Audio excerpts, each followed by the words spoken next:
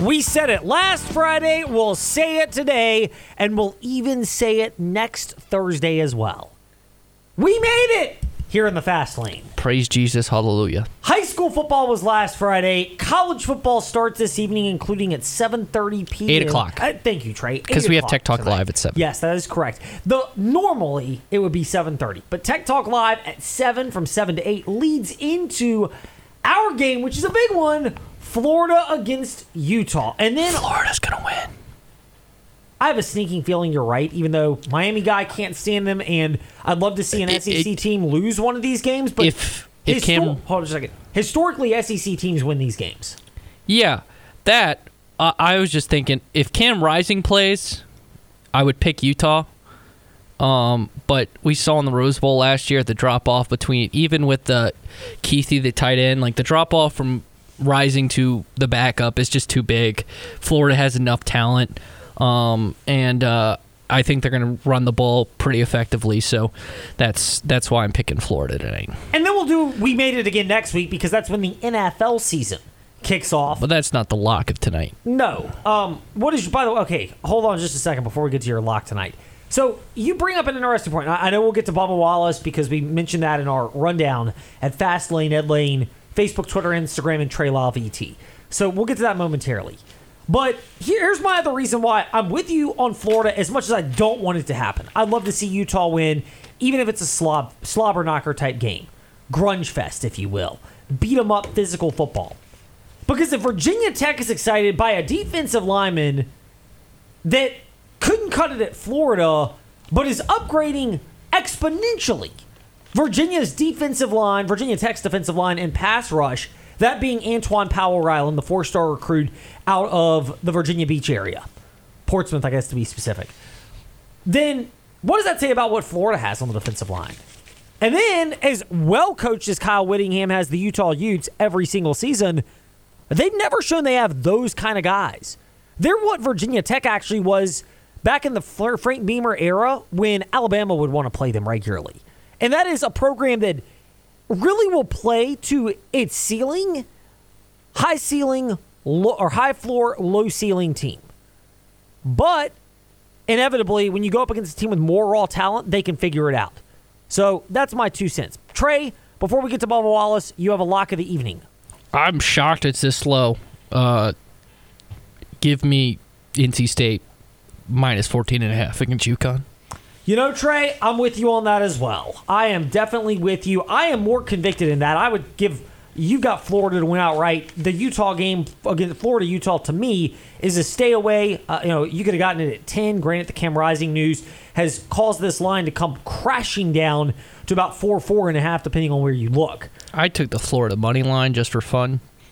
So it's one of those bonus bets. So I'm not putting any actual money on it because I'm trying to be smart financially, so I can go a little riskier. Also, Nebraska plus 7.5. I just think that's going to be a close game.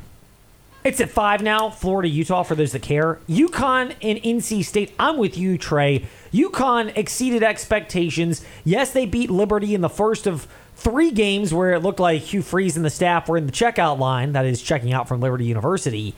But Brendan Armstrong with NC State, this is one of those, and they said this on the Cover 3 podcast and our friends at CBS Sports putting that on earlier today, but this is the type of game where for NC State, you need to make a statement early about what your offense is, and it goes to the law of the wolf, as our guy Brett Friedlander of Saturday Road always likes to say, and that is, when you expect nothing out of NC State, they actually overperform. And last year, a lot was expected, not so much this year. That's when NC State historically overperforms. Now, before we pivot away to what we've also teased at Fastlane, Ed Lane, Facebook, Twitter, Instagram, and Trail of ET. Sorry, I'm excited because I have YouTube TV, and there's going to be a 4 box on my screen tonight of 4 football games. I'm quite excited. You are excited. I am a one-screen kind of guy, so it'll be a lot of U.S. Open, and then, yes, pulling up the CBS Sports Radio Lynchburg app to check out Florida-Utah, because the other clicker game would be NC State at UConn. On CBS Sports Network. On CBS Sports Network for ACC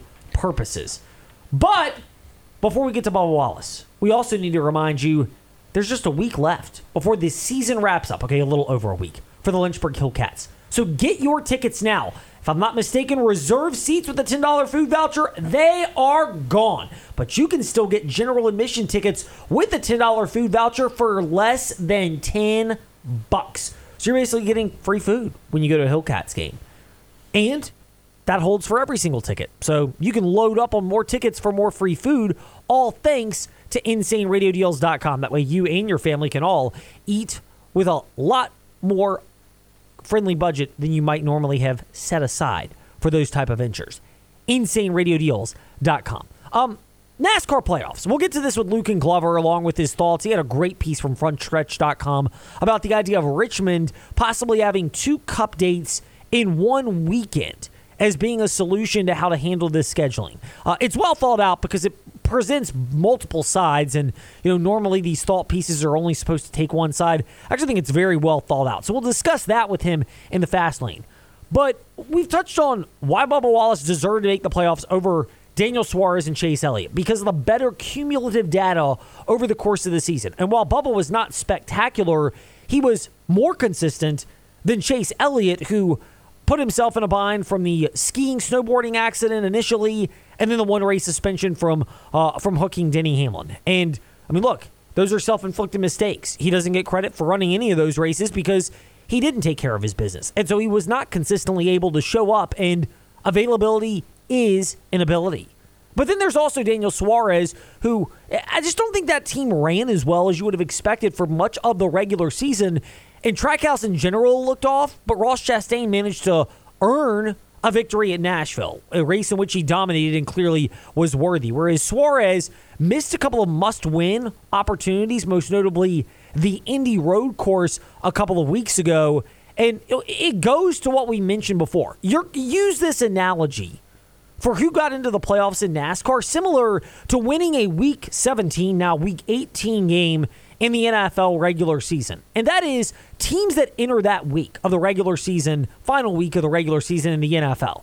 In a must-win scenario, they must not be all that good.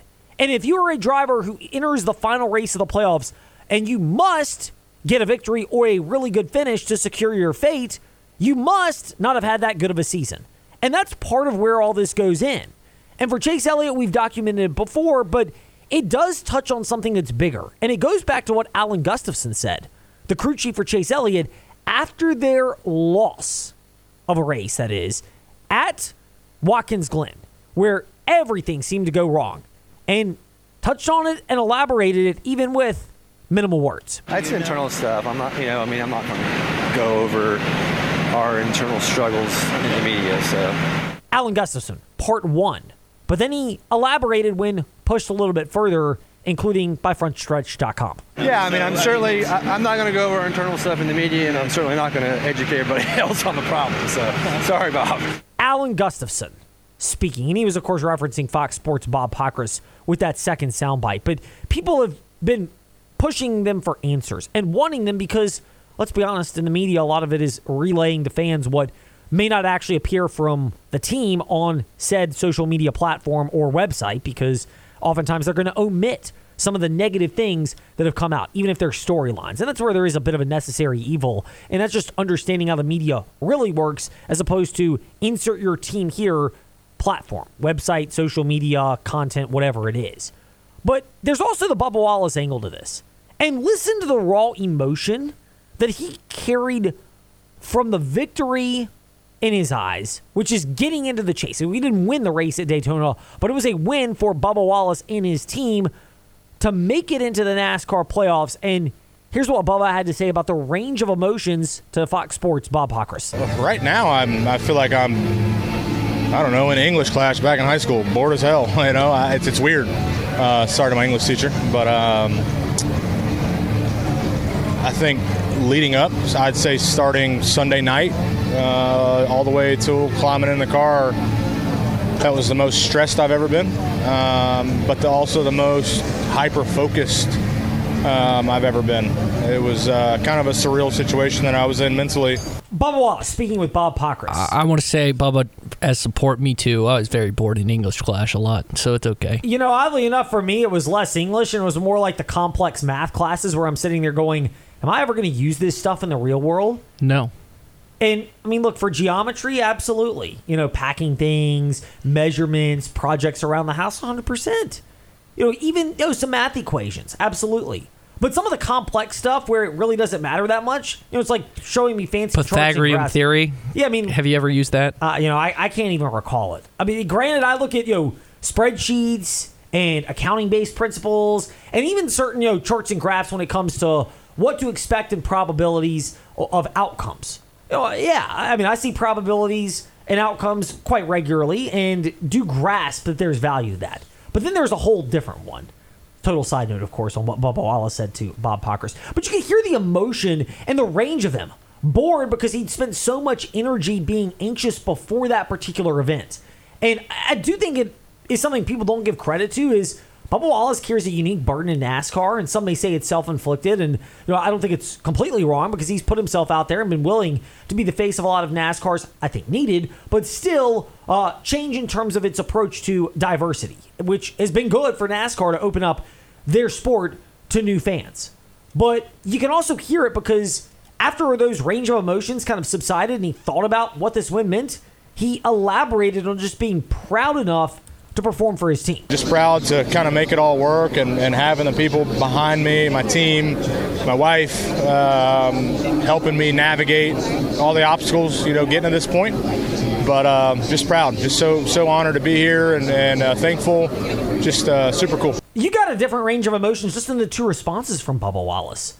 One of which is kind of bored, and then he mentioned stress, then mentioning the feeling of pride. Again, this isn't a bad thing, but clearly he's a guy who wears his emotions on his sleeve, and you hear that expressed in a lot of different ways. Oddly enough, not all that dissimilar to Chase Elliott, who when he has a disappointing run, you can tell in his tone and body language that it happens. Or, heck, Alan Gustafson, the crew chief, who you could tell, I think, is reasonably stressed about how long he might be piloting that car. Maybe Hendrick will do what Trey Lyle suggested on the Front Stretch Happy Hour podcast last week and swap out the crew chiefs and maybe crews for Chase Elliott and Alex Bowman. Don't take a victory lap just yet, Trey. I could tell you were ready. I was saying that's free advice, Rick. I just want to point that out, Mr. H. Free advice. But then there's the other thing of Bubba Wallace as well. He's on social media. He's active. Some of it is, yes, his handlers and team using that site, but clearly he pays enough attention to what is said or isn't said about him. All those comments that people throw on your videos about Bubba Wallace making the playoffs, they're wrong. I love it. I love it. I love it. Bubba Wallace with his emotions. But you can also tell by making that comment that he is paying attention to what people say to him. And that's where making the playoffs is a step for him in a sense of relief. Now, I do think they've underachieved at 23-11 racing this year, and in particular, Bubba Wallace. But he's found speed at certain tracks where Tyler Reddick has actually struggled of late. And consistency has been an issue that, to be quite frank, Trey, has dogged Bubba Wallace, has dogged Tyler Reddick, although Reddick has got the victory this year. Earlier in the year, Bubba Wallace does not. But can you honestly say that outside of maybe 4 teams in NASCAR, or 4 drivers in NASCAR, that consistency has by and large been an issue for the majority of NASCAR teams? Yeah, absolutely. Yeah, I think in this, especially this first round, consistency is the key. And if you look at these 3 races, especially the first 2, Bubba qualified second at Darlington this year, ended up finishing 5th, and then at Kansas, he won this race a year ago. If he just, and I'm not saying he has to win at Kansas, if he puts up the type of performances he can at those 2 tracks, he's pretty good at Bristol. So this round sets up really good for him being that 16th seed where he just needs probably 2 top 5 runs, which he can probably get at the first 2 tracks. But yeah, consistency, I think that's what ultimately got Truex the regular season title, is that he seems to me to be the most consistent driver week in and week out. I think a really good example of lack of consistency is Kyle Larson. It's really, you look at his positional running, his laps led, that sort of thing. It's all near the top 4, but the reason he's so he's not in the top 4 seeds is because he's not had the consistent finishes. He's not been able to finish races, and that's something he needs to clean up in the playoffs. I think he will. But that's an example of a driver who's had a lot of hit or miss. I think Kyle Busch is even to a bigger degree. I would not be shocked if Kyle Busch is out in this round or makes it all the way to the championship 8. No, it's harder to get a read on different drivers. I took a flyer on Chase Elliott when he came back from the missed races, thinking he would get to victory lane, but then immediately started to regret it after he hooked Denny Hamlin and was never the same since then. But the other one, if you're talking betting purposes, is Kyle Larson for me at 8-1, just because the market, I don't think will ever correct, because there is a built-in bias with Kyle Larson because of what happened the last year. But there are a number of drivers where if they get on a run, it wouldn't shock me. Denny Hamlin to a certain extent, but certainly Kyle Larson and Kyle Busch are the two that clearly come to mind in terms of being able to catch lightning in a bottle. Then there are others that seem like they might be more destined for an early exit. Speaking of early exits, someone made one of those at the U.S. Open. We'll get to that right now in the Fast 5 at 5-ish.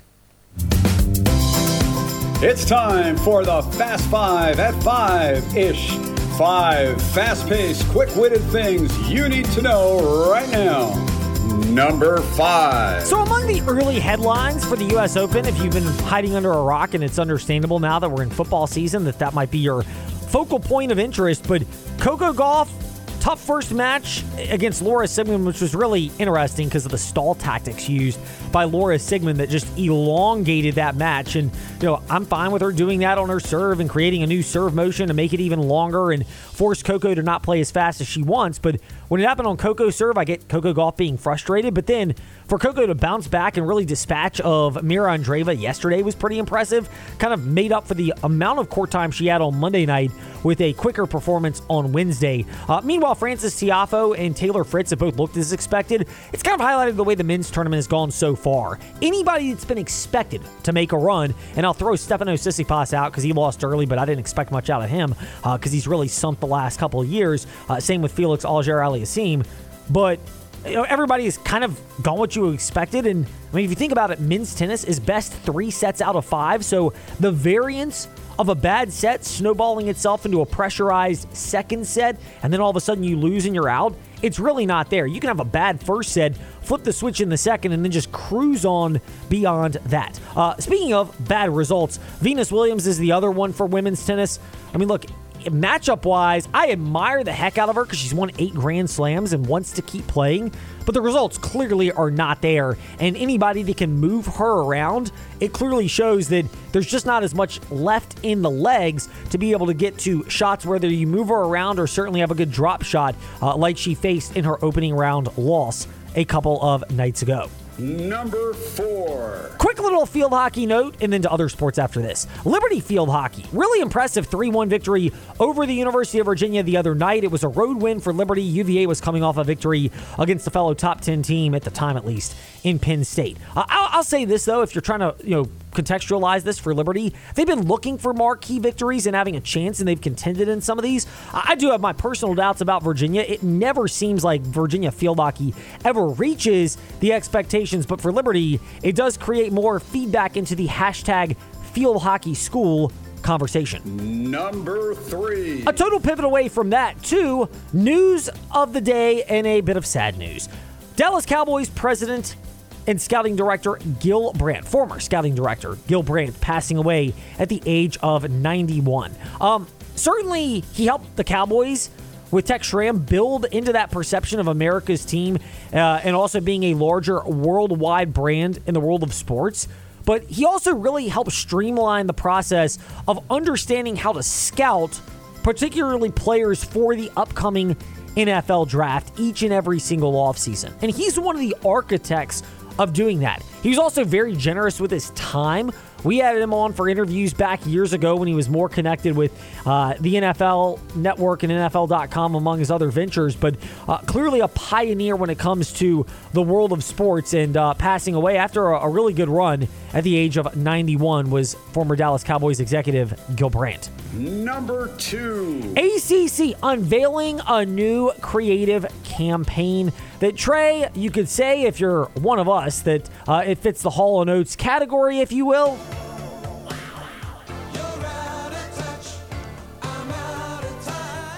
Because it is a campaign that focuses on their success in athletics, academics, and Olympic sports through a group of multiple outlets to brand themselves, including I'm sure TV ads that you'll see across the landscape when ACC games begin this evening with Elon and Wake Forest, as well as NC State at UConn. But is it going to do much to change the overall perception of the ACC and certainly their ability to generate substantially more money to keep its restless members of the Magnificent Seven happy? I clearly have my doubts about that. And number 1 on the Fast Five at 5-ish. Speaking of the ACC, their presidents have rescheduled their call for Friday morning to discuss more on the possibility of adding and maybe even voting on the additions of Cal, Stanford, and SMU. This, according to Yahoo and ESPN. It seems like this is the route this conference is going to go. Leftovers that are well past their prime going to the ACC, combining that with their history of adding, again, smaller schools to fit the narrative of a boutique conference, once again fuels the reality that this conference has clearly been out of touch.